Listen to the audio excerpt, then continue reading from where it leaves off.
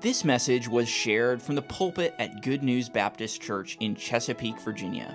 For more information, visit us online at goodnewsbaptist.org. I invite you to take your Bibles. Let's go to the 107th Psalm.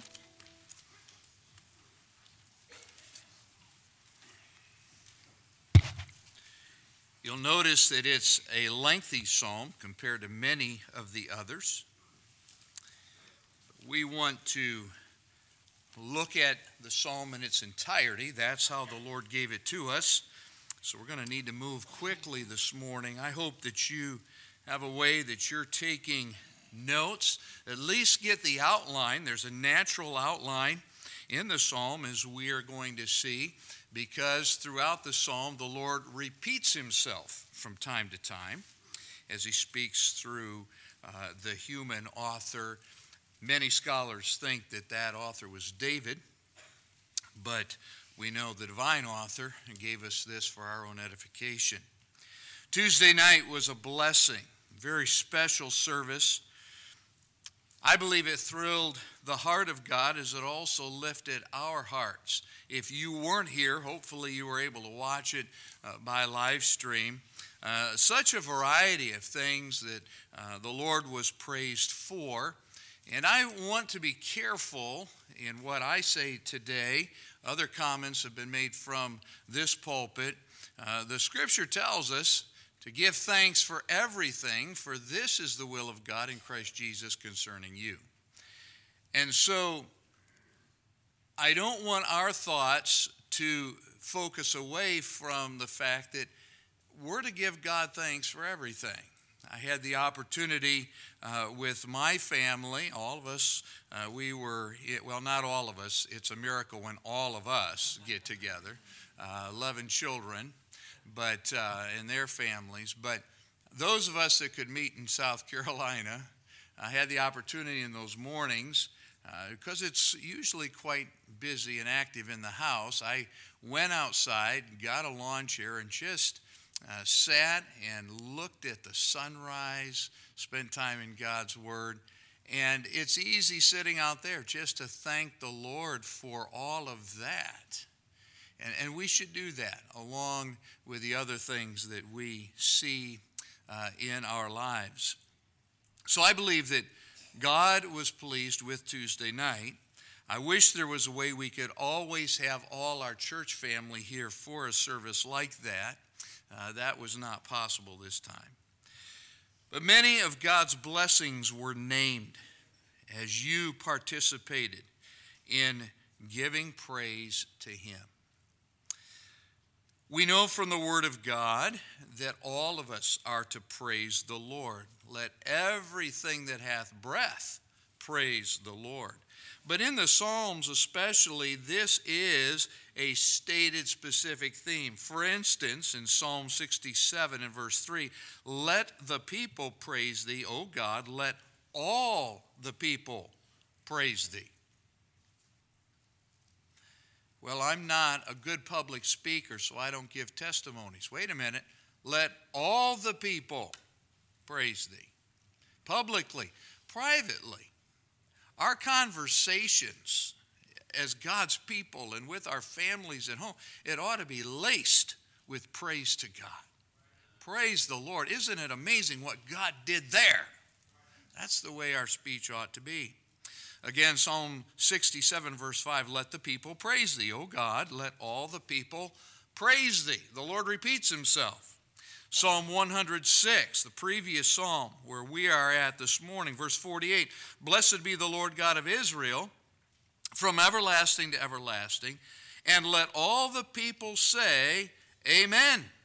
Praise ye the Lord. So our amens ought to follow the praise of others. And all that is an affirmation. Isn't God good? Amen. I affirm that. I agree with that about my God. Now, it would be very easy to set our focus on other things this morning. But let's not move off this topic of Thanksgiving just yet. When we think about sharing praise, it shouldn't be random. What if God would give us a list and say, praise me for these things? Our praise ought to be purposeful. But God in Psalm 107 gives us a list of things that we should specifically praise him for. Here is what he wants us to remember and to thank him for. Now, this was one of Israel's songs. They sang this publicly, but they sang it also as a reminder, this is what God wants us to praise him for. Within the outline of this psalm, or the way it's structured, God wants Israel to look back on her history and praise him specifically for things he did in their history. So Psalm 107 is one of the most important psalms in the Psalter because of its theme. While there are innumerable blessings that we should thank God for, there are specific areas that should be on our lips. In fact, I would even suggest to you, while we give God thanks for everything, we should purpose to thank him for these things. Here's what Spurgeon said about this psalm. This psalm begins and ends with hallelujah. In fact, if you look at the first verse and the last verse of this psalm, you'll see praise ye the Lord. The word praise there is Hallel. It's a Hebrew word from where we get our word hallelujah. Praise the Lord. The space between these two descriptions of praise is filled with the mournful details of Israel's sin. Again, Spurgeon speaking here. And the extraordinary patience of God. And truly, we do well to bless the Lord both at the beginning and the end of our meditations when sin and grace are the themes. What is Spurgeon saying?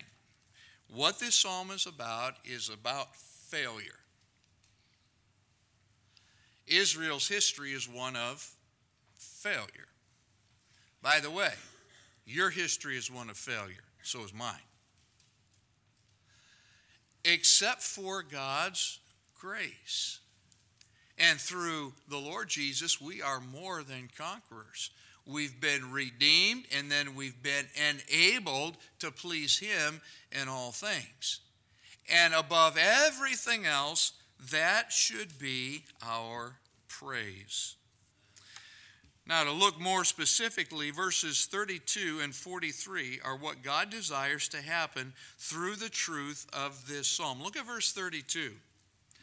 Let them exalt him also in the congregation of the people, and praise him in the assembly of the elders. All right, so from the leadership to those who may be considered the least. And I would even include with that, we love the children here, but these little ones, when it comes to the function of this assembly, we're doing more to care for them right now than they're doing to care for us, right? Okay, all right. So from the elders to the congregation, all right, everyone should be praising him in the assembly. By the way, that's why we love to hear from the children when they praise God. And you young people shouldn't hold back from wanting to praise the Lord publicly. So our praise to the Lord should emanate from all. And that's what this psalm will explain. Look at verse 43 now. Whoso is what?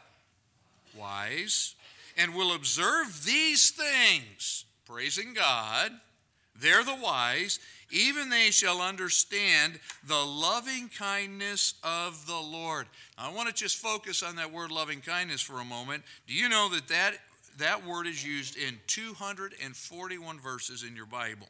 What does it mean? Those are wise who understand the kindness, the mercy, the goodness of the Lord, and within the context, return praise. Is God kind, merciful, and good? Some of you may be sitting here this morning and you're wondering, I'm not so sure. because I have this circumstance, I have this wayward child, stop. In the overall scope of things, don't ever question the kindness and the mercy of God. I know our flesh wants to do that. But if you will look into the Scripture and look into the mirror, you have no reason to question that. If you're saved today and on your way to heaven, the fact that all of this is temporary and all that's eternal, praise God. Praise God. Well, I hurt. This has happened. I'm in debt. We shall all be changed. God is good. Now, what is it that the wise will observe from this psalm? What is mentioned in the text that teaches us the loving kindness of the Lord? I want you to note specifically verse 8, verse 15, verse 21, and verse 31. Again, 8, 15, 21, 31. We'll read it as we go through the message, but all those verses say the very same thing. They are like transitions in the psalm, and whatever happens between those transitions, that's what we need to give God thanks for. Why should men and women give thanks to the Lord? What goodness is noted in each of these subdivisions? What are his wonderful works to the children of men? Well, here's section number 1. God takes us through redemption to rest. Let the redeemed of the Lord say so. If you're redeemed of the Lord, you have so many reasons to give God praise. So, redemption to rest, that's the first section here. Look at verse 2. Let the redeemed of the Lord say so, whom he hath redeemed from the hand of the enemy, and gathered them out of the lands, from the east, from the west, from the north, from the south. They wandered in the wilderness in a solitary way. They found no city to dwell in, hungry and thirsty. Their soul fainted in them. Then they cried unto the Lord in their trouble, and he delivered them out of their distresses. And he led them forth by the right way, that they might go to a city of habitation. Now, while some consider that David wrote this psalm, others will say, because of even this first section, probably a later writer. That's what they think, because it speaks of a gathering of God's people from around the world. So whoever the author is, here's the point. God's people have been redeemed. This speaks of Israel's deliverance. Now, certainly there are aspects of this that point to deliverance from Egypt. And then the wilderness wanderings. What does redemption mean? It's the act by which someone is saved through a sacrificial purchase. Let me say that again. It's the act by which someone is saved through a sacrificial purchase. So think about Egypt. The children of Israel were delivered out. What was the last thing that happened in Egypt before Pharaoh thrust them out? The Passover, right? What was sacrificed at the Passover? A lamb. Many, many lambs, all pointing to the Lamb of God that would bear away the sin of the world. But in Egypt that night, many lambs were sacrificed. Blood was applied to the door posts in every dwelling. And where the blood was not applied, the firstborn died. And so God kept going to Pharaoh through Moses saying, let my people go. Pharaoh, they're not your people. They're my people. Pharaoh hardened his heart. Pharaoh wouldn't listen. And so a sacrifice was made, and it was through the events of that night that started with blood being applied where Israel was thrust out. They were delivered. They were saved, rescued. Now, obviously, all of that pointed to the Lamb of God who would hang on a cross one day, and Jesus would shed his blood so that you and I might be redeemed.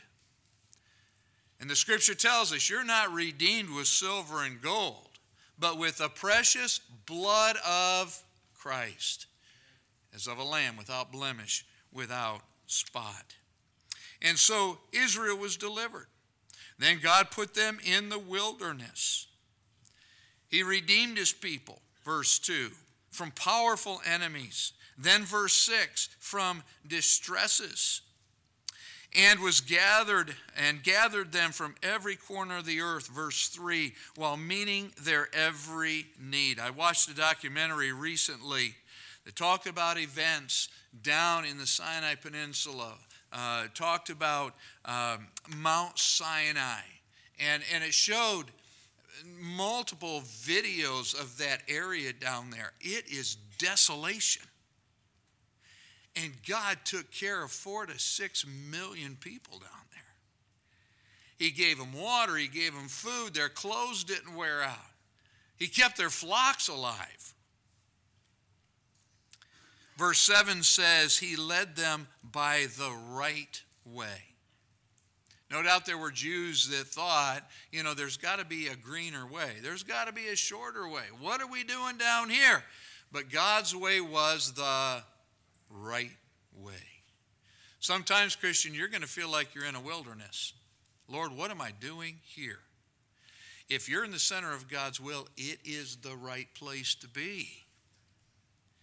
And from the wilderness, then, God led them to cities, mainly the city of Jerusalem. And they were established. And so, what should we thank God for? Redemption. I love when folks stand and give a testimony and they say something like this. First thing I want to thank God for tonight is my salvation. You're right. You're spot on. I want to thank the Lord that he saved me. I miss Ron Reed's testimonies. But he would stand up, and that's what he wanted to thank God for. The fact that he was saved.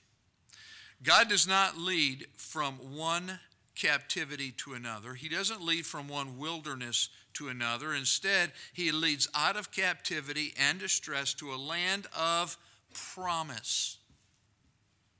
When you get saved, he leads you into a land of promise, where all these promises now apply to you as a child of God. Whereas you hungered and thirsted and couldn't be satisfied, now you are satisfied through Christ in what he says. He also leads from a place of vulnerability to a place of security, where God even makes our enemies to be at peace with us when we're walking in his steps. We go from tents to a city of habitation. Israel was led to an earthly Jerusalem. The church is headed to a new Jerusalem. And what about that place where nothing corrupts? There is no presence of sin. No thieves, no fear, no threats.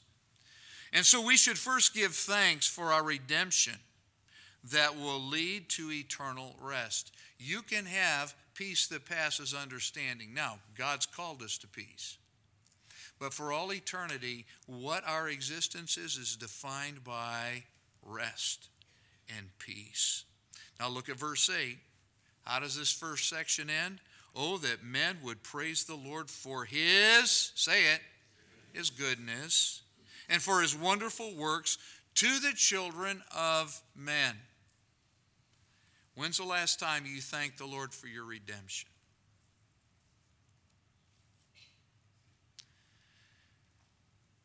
Every morning that ought to be the first thing that escapes your lips.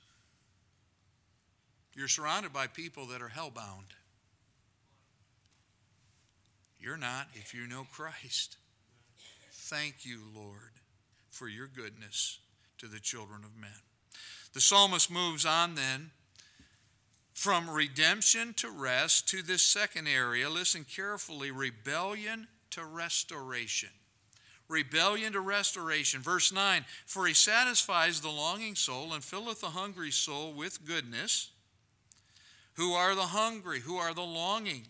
Such as sit in darkness and in the shadow of death, being bound in affliction and iron, sometimes literal fetters. Verse 11, because they rebelled against the words of God and condemned. What's that word? They spurned, they rejected the counsel of the Most High. Therefore he brought down their heart with labor. They fell down and there was none to help. Then they cried unto the Lord in their trouble, and he saved them out of their distresses. He brought them out of darkness and the shadow of death, and brake their bands asunder.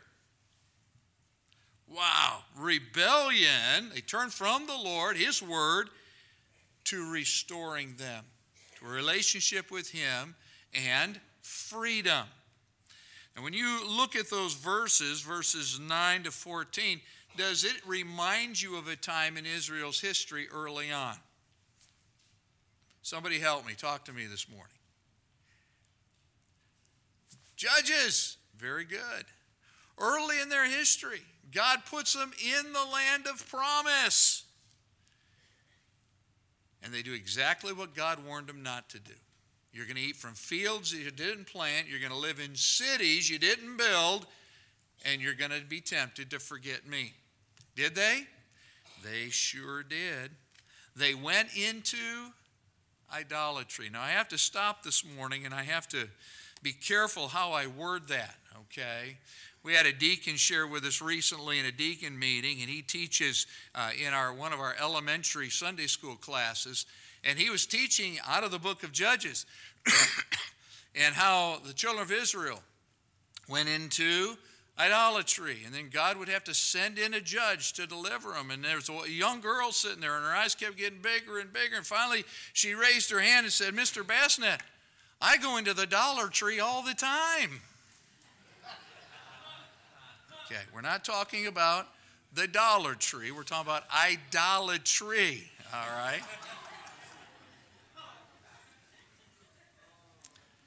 But the children of Israel, there was no king in Israel, and every man and woman was doing what was right in their own eyes, turning against what the Lord had said. And so although they had been redeemed, now they're in rebellion. But what does God promise? Restoration. That cycle in Judges, it reminds us of who we are, but it also reminds us of who God is. Every time they cry out to the Lord, what does he do? He sends a deliverer. You know what, Christian? You are going to fail. You're going to disappoint the Lord, and you're going to discourage you. But if you'll humble yourself, repent of those decisions, repent of where you turned away from the Lord, the sin that you've committed, if you will come to the Lord, confess that, have a heart to turn from that, do all you can to turn from that. He's faithful and just to forgive us of our sins and cleanse us from all unrighteousness. That's God. That's his goodness. It's his mercy. So this is the time of the judges. There were, of course, other times when Israel rebelled. It cost them their freedom. It resulted in captivity. Those today who have rebelled against the Lord have done so by despising his counsel. Verse 11. They sit in darkness, in the shadow of death. They're bound by their sins. But when they cry unto the Lord, he delivers them out of all their distresses. Verse 13. His hand is not shortened that it cannot save. If you're bound by some habit, by some sin, by an addiction today, God can deliver you. It's cause for thanksgiving. Even those who are redeemed can ignore the Lord, go back into rebellion. The result is always the same. You'll be empty inside. It won't fulfill like it promised. You'll be empty inside. There will be spiritual hunger, guilt, and bondage. But if you'll call on the Lord, he forgives and restores. I'm not going to ask you to raise your hand if you've ever experienced that deliverance. But any honest Christian will say, been there.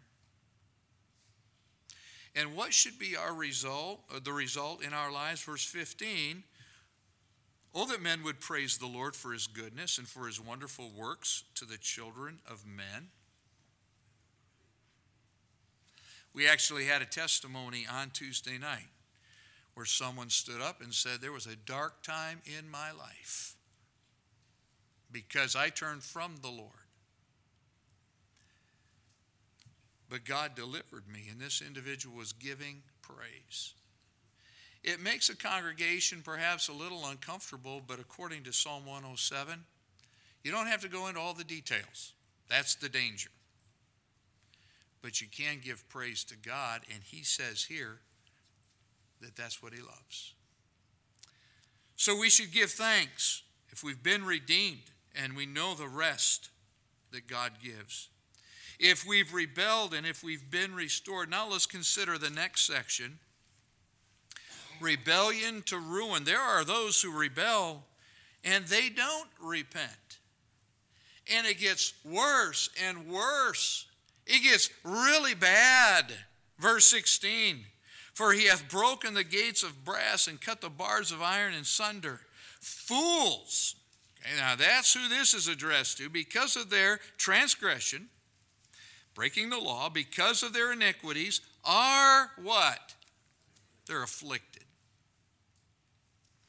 Their soul abhorreth all manner of meat, and they draw near unto the gates of death. In other words, they stop doing the simple things that will help sustain their lives. They stop eating, they stop sleeping, they stop caring for themselves because of addictions, because of the death grip of sin on their lives. But what does verse 19 say? Then they cry unto the Lord in their trouble, and he saveth them out of their distresses. He sent his word and healed them and delivered them from their, what's the next word? They were about to be destroyed. Now, Christian, sometimes we'll see other Christians that'll be often reproved and they harden their necks, and sometimes God does just destroy them.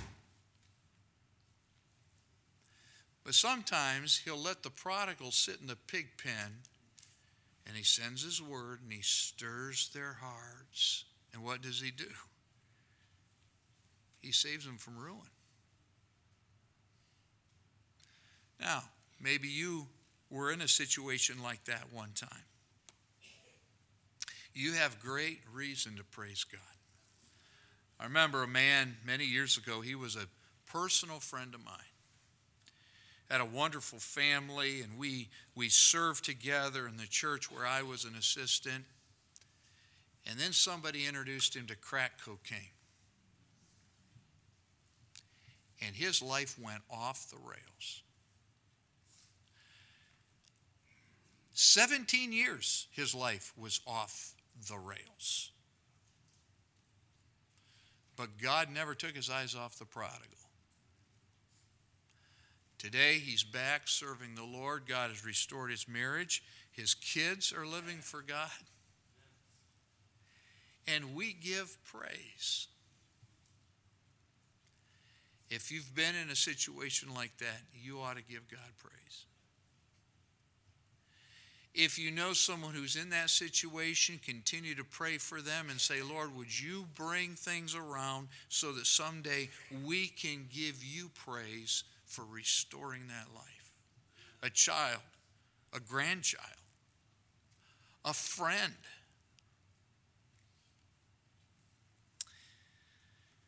So, this section addresses fools. This section addresses those who have completely abandoned God and have gone after the desires of the flesh.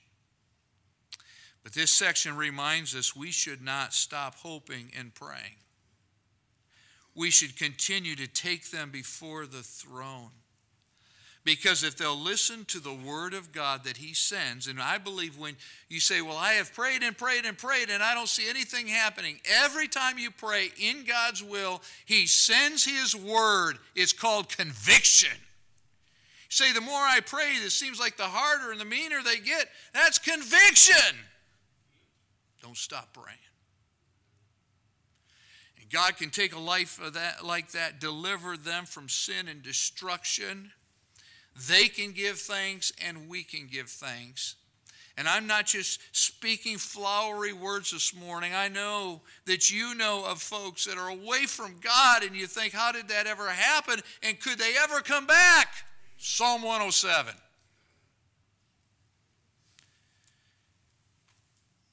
What's verse 21 say? Would you read it with me? I think we need to be convinced here. Read verse 21 with me. Oh, that men would praise the Lord for his goodness, for his wonderful works to the children of men. Look at verse 22. And let them sacrifice the sacrifices of thanksgiving and declare his works with rejoicing. We often look at God through our weak eyes. Let's look at God for who he really is.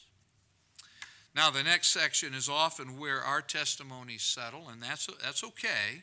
We should give thanks for this area as well, but we should focus first on our spiritual deliverance.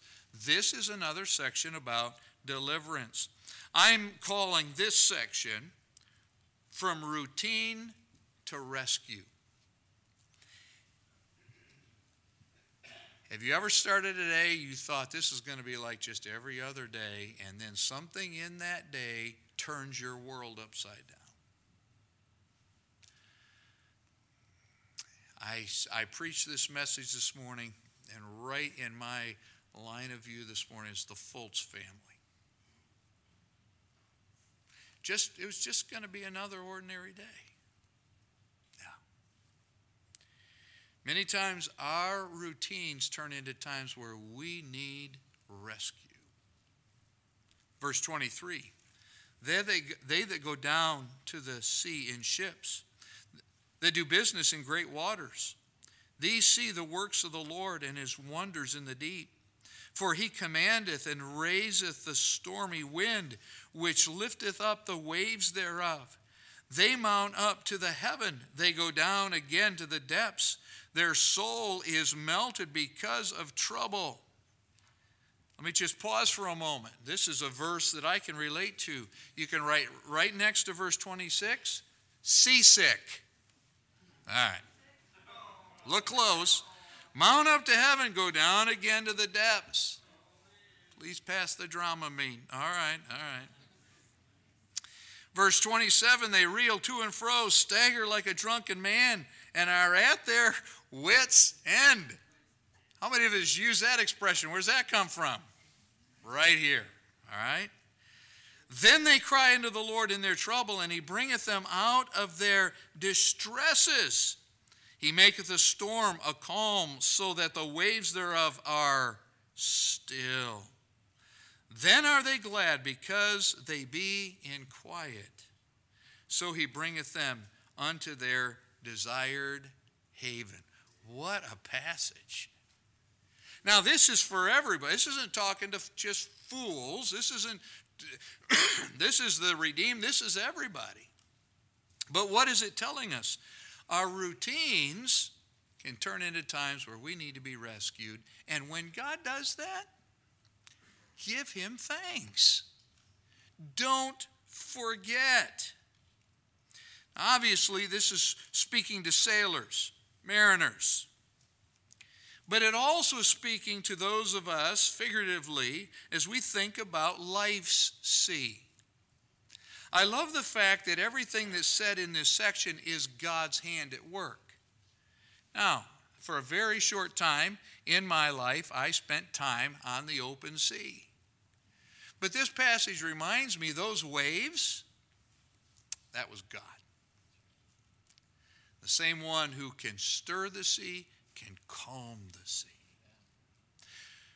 So whether you're out at sea or you're on life's sea, when those difficult times come and it seems like the circumstances of life are washing over your life now, thank God, look to God, and then when he delivers, and he will deliver, thank God. I'm reassured every time I pray that God will deliver someone who's battling cancer. Because every time for the Christian, God answers that prayer. He delivers them. Now, he can use medical science, but ultimately, they're going to get delivered. In fact, they're going to have a body that can't get cancer. It's going to be perfect. So these works of God, he commands the winds, the waves, verse 25. Does he command your circumstances? Yeah, Job learned that, didn't he? The great storms that the Lord causes on the oceans can cause men's hearts to melt, to literally be at their wits' end. But God is in control, and God delivers. Now, some of you have literal sea stories. Others of us know what it's like to go from a calm life to an absolute storm. But then we've seen God turn it all around again, right? And when that happens, when there is that deliverance, what should we do? Look at verse 31. Would you read it with me? Oh, that men should praise the Lord for his goodness, for his wonderful works to the children of men. Don't forget his deliverance. But the psalm is not done. The psalmist knows that there will be doubters who hear this psalm and they're going to withhold praise. Why? Well, because the human heart doubts God's greatness and his goodness.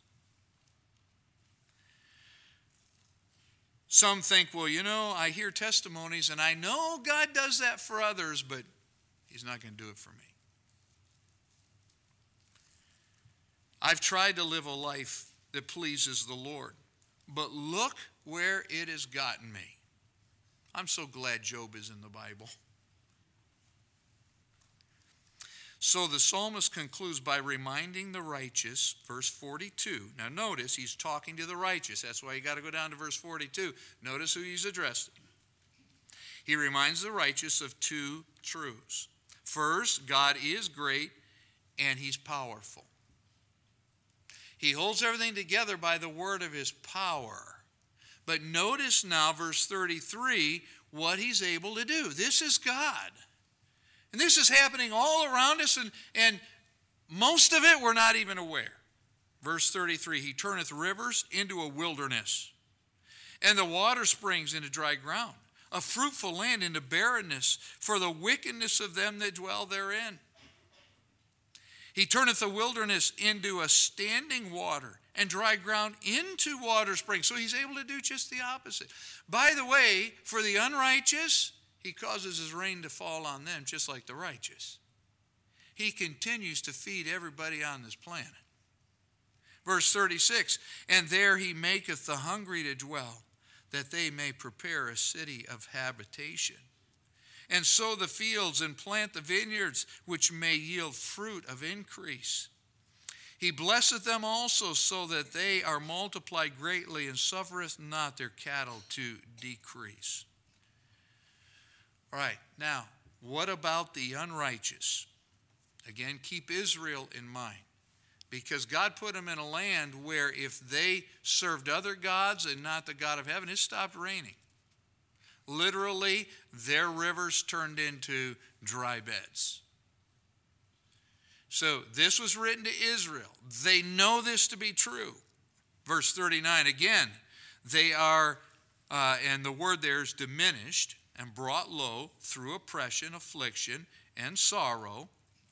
He poureth contempt upon princes, causeth them to wander in the wilderness, where there is no way. Why? Because they rejected God's way, his right way. Yet setteth he the poor on high from affliction, and maketh him families like a flock. The righteous shall see it and rejoice. Watch, and all iniquity shall stop her mouth. Now there's something that we should not miss here. For the righteous continue to hold on to God, because he will deliver and you can give praise. If you're a fool and you abandon God and what he says in his word, there's coming a day where you're going to have all kinds of things to complain about. God's going to stop your mouth. In fact, for those that reject God, are not redeemed, the Bible says someday they'll stand before the perfect Son of God. And the Bible says their mouths will be stopped. The unrighteous literally here are made to shut their mouths before the great God of eternity. Now verse 43, we've seen this, whoso is wise and will observe these things, even they shall understand the loving kindness, again, kindness, mercy, goodness of the Lord. So when you're going through these deep valleys, or it may seem like the worst storm at sea that you could possibly be in, think of Psalm 107. Hang on, you're going to have reason to praise the Lord. So thank him now. By the way, don't be anxious for anything, Philippians 4, but in everything, by prayer, supplication, with what? Thanksgiving. Let your requests be made known unto God, and the peace of God, which passes understanding, will keep, it'll guard your heart from questioning God. Lord, I'm not sure that you can deliver out of this one. You'll guard your heart from those thoughts, and will keep you looking unto Jesus. And so what's the application of this psalm? Oh, that men would praise the Lord for his goodness. I love what Jim Berg says. God is always up to something good in your life. Always. If there's a question about that, that's your flesh. Don't listen. Oh, that men would praise the Lord for his goodness and for his wonderful works to the children of men. Father, thank you for this psalm. Lord, we have so much to thank you for, and we ought to thank you for it all. But Lord, you tell us in your word to be specific. Thank you for your redemption that gives us rest. Thank you for restoration when we've been rebels. Thank you for your deliverance when our rebellion has brought us to just about ruin. And Father, thank you that in our daily routines, when storms assail us, thank you that you deliver. And you're our unchanging God, almighty, powerful. Lord, you cannot look on sin. You'll judge it. You'll chasten for it. But Lord, when we turn back to your word and to you, there's deliverance. So help us to give thanks. And Lord, thank you for your word. Thank you for listening. If you have questions about your relationship with God, or you would like to know more about the ministry of Good News Baptist Church, you can visit us online at goodnewsbaptist.org or call us at 757-488-3241. We trust your heart was challenged as you listened, and we want to encourage you to share this message with others. May the truth of God's word be your guide as you strive to follow Christ and make him known to others.